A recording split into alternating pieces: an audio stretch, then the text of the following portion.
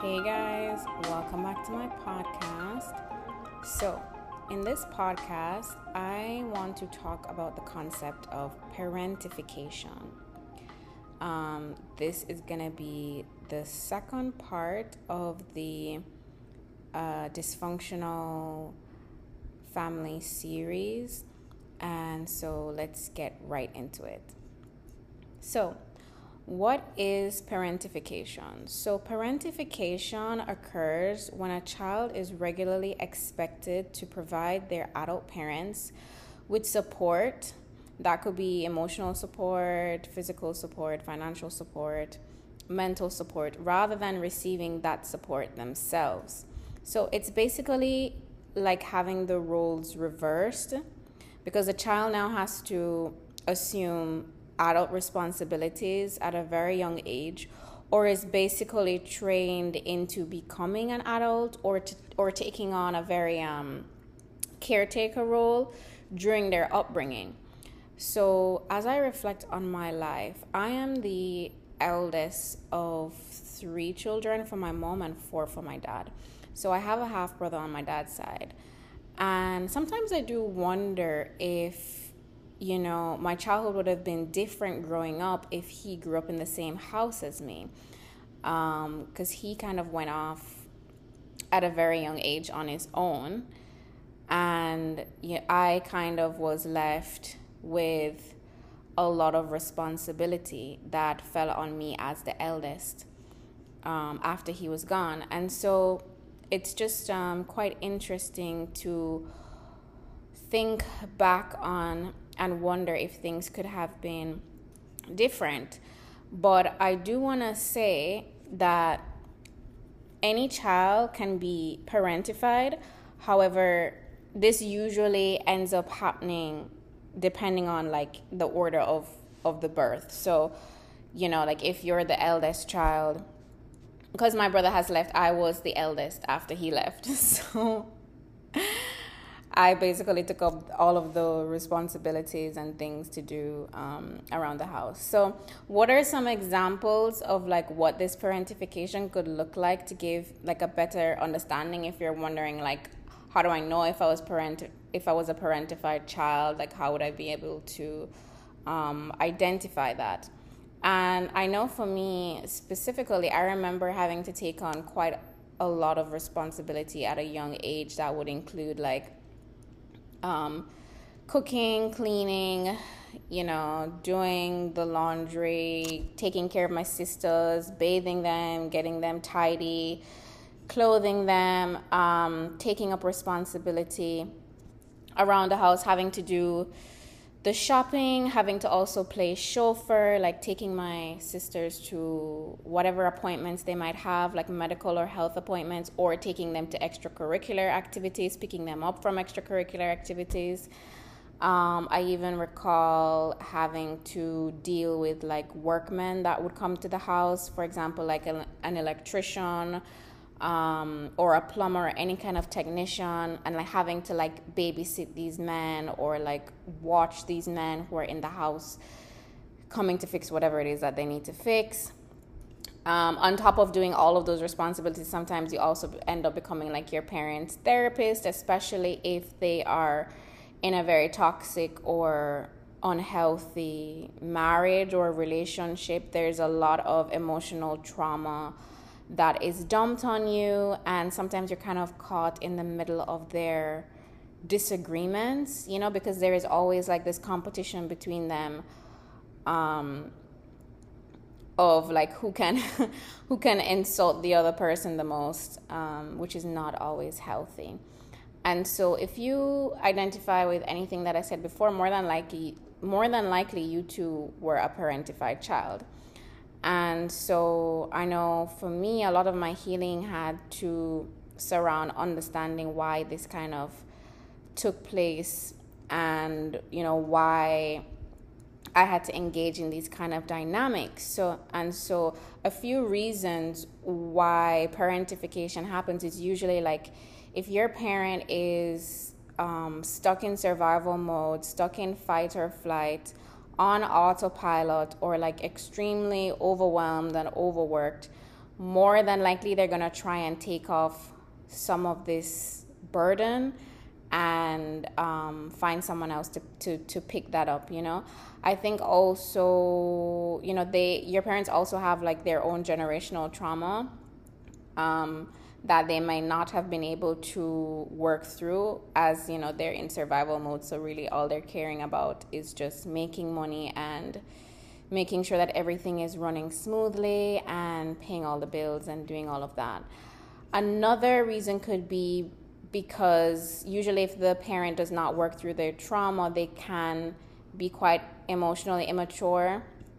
And so you might experience that they don't know how to kind of like handle their emotions in a healthy way. So they disassociate, they shut down, they withdraw, or they become quite silent. I think also, that kind of behavior, it really impacts the way you grow and evolve and deal with decisions head on. I think also a lack of support, as I mentioned before, if you do have parents who are in an unhealthy relationship or unhealthy marriage, you will find that they really should be working as a team and have a partnership. But if the father cannot get support from his wife, and if the wife cannot get support from her husband, so if the wife and the husband can't get support from each other, then that is going to fall on someone else because there's a lack of support. Also, you might find if your parents are separated or divorced, that can also happen in that kind of dynamic. So there is like an over-reliance on making the eldest child like the second parent per se. And so, if you are the eldest child or a parentified child, how does this impact you? Of course, it's great for children to learn doing things on their own, as we discuss parentification, but like use your discernment. There's obviously a degree to which it's no longer chores and being responsible. You're literally taking on someone else's role. And while responsibility is great and can be beneficial, it can also hinder that child's development. So in exploring that, that can play out in many different ways. And I also remember that this was something that I had recently discovered about myself when I had decided to start therapy like maybe 2 or 3 years ago.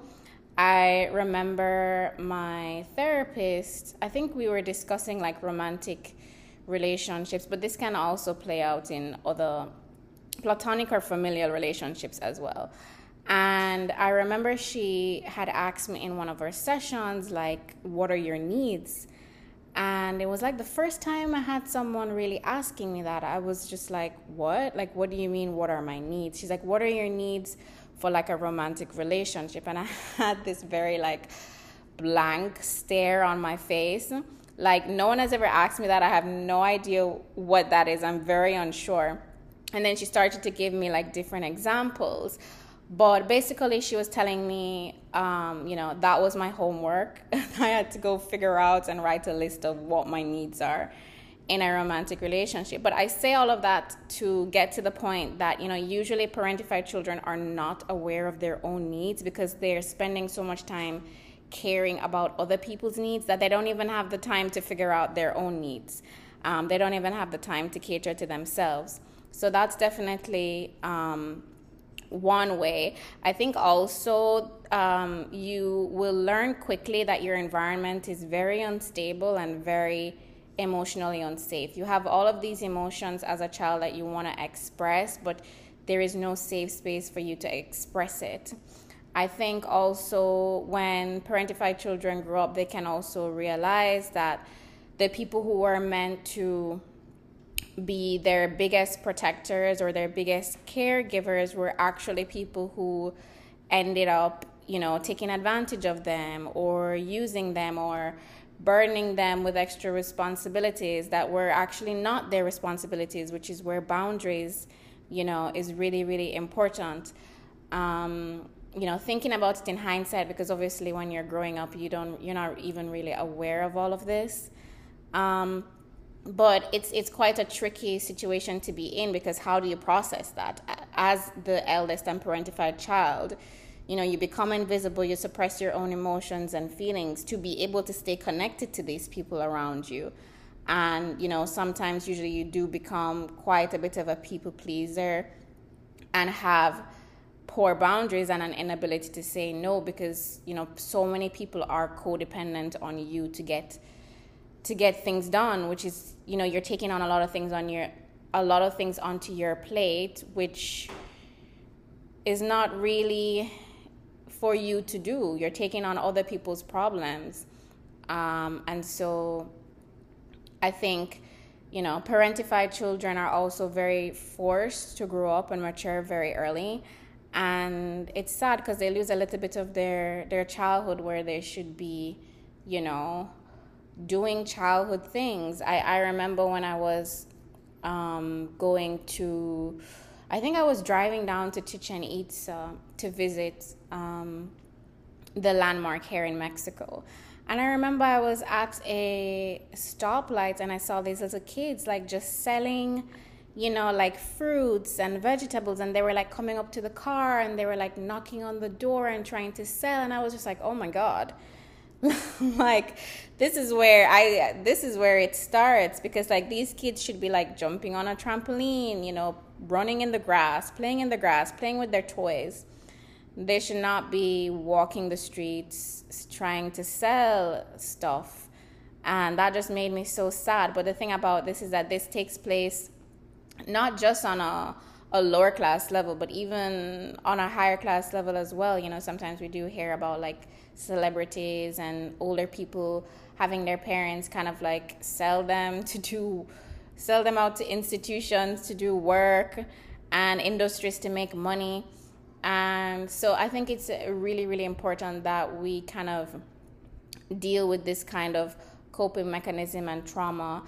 And so I think that the eldest child can, because of all of this, living in an unpredictable environment where they basically become invisible, they also take on the emotions and feelings of other people. They become very hypervigilant. But even though they are hypervigilant, at the same time, they're completely disconnected from their own bodies, their own needs, and their own intuition. And so before I get into the ways that you can, heal from this if you've been a parentified child, I want us to look at, when you grow up to become an adult that takes these same coping mechanisms into your relationships, what does that look like? Because when you've experienced this in a toxic environment and you're not aware of it, you likely become an adult who doesn't have much self-love. You tend to abandon yourself or to betray yourself. You might end up staying in relationships that are very toxic and very abusive, or where you get neglected because you grew up in this dysfunction, which for you might feel like it's normal, but it's actually not. It just feels familiar and safe. You can also become an adult who has a high risk of like substance abuse and addictions. This can be like, drug addiction, sex addiction, drinking addiction. You could become an adult who struggles with low self-worth, low self-esteem. An adult who has poor boundaries. As I said before, you can become a people pleaser. I know that's something I personally struggled with, and I have shedded a lot of my people pleaser. I am no longer in my people pleaser era, so in that sense, you become more assertive with yourself, and you don't allow people to take advantage of you. On the flip side, an adult who believes that they should do everything on their own, you can also become quite hyper independent, which is a trauma response. You struggle to trust other people or to depend on other people because no one was really there for you when you needed them, and so you kind of just adopted this mentality that, okay, it's me, I can only rely on me, I can only depend on myself. Also, you tend to repress your emotions and feelings, and you struggle to express this, which can also come out as passive aggression, or intense rage that has been suppressed for years because you have not been able to, exercise your throat chakra and really speak your truth and share your truth and say no and stand up for yourself, all because of this dysfunctional environment that you were raised in. And so another perspective is that when you are a parentified child, not only does it affect you, but it can also affect your relationship that you have with other siblings. So it can also manifest in this way where essentially it can tarnish the relationships that you have with your siblings. I know for a long time I was playing my sister's mom, and she was just like, yeah, can you be my sister?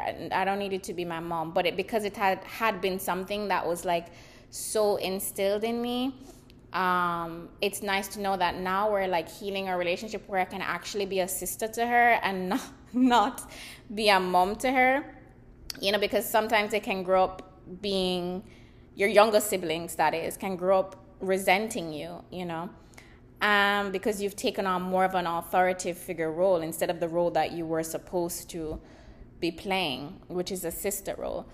I think another thing I noticed is that the eldest children actually also deserve to implement boundaries and privacy with their siblings, being able to develop healthy boundaries around your space and being able to tell your siblings no without the shame of being called a bad sister, which is something that I think I struggled with growing up, because every time I said no, there was this intense guilt that would follow afterwards.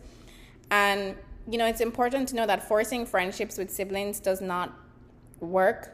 It's really great to appreciate everyone's differences and to understand that every child got somewhat a different type of parenting. I talked to my sister about this actually recently over the phone, and we were just talking about, and it's actually so nice to see, because I'm 28 turning 29, and my sister is around 19.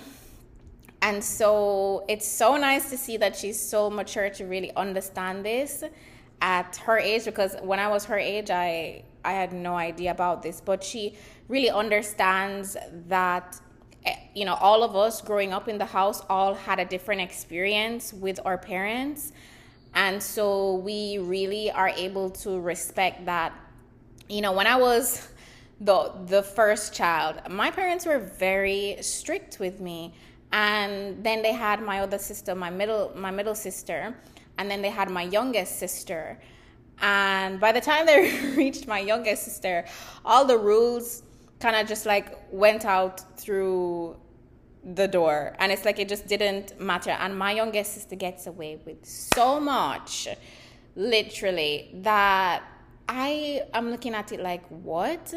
Why does she get let off the hook? Because I know if I was to do that, back in my day, that would not fly. That would not work. I would definitely get in trouble for that. But it's almost my youngest sister gets away with everything that I could not have gone away with. So it's just really, really important to bring that into our awareness. And I'm so happy that my sister actually, she actually knows. She knows, and she's very aware at 19 that that is something that actually occurs.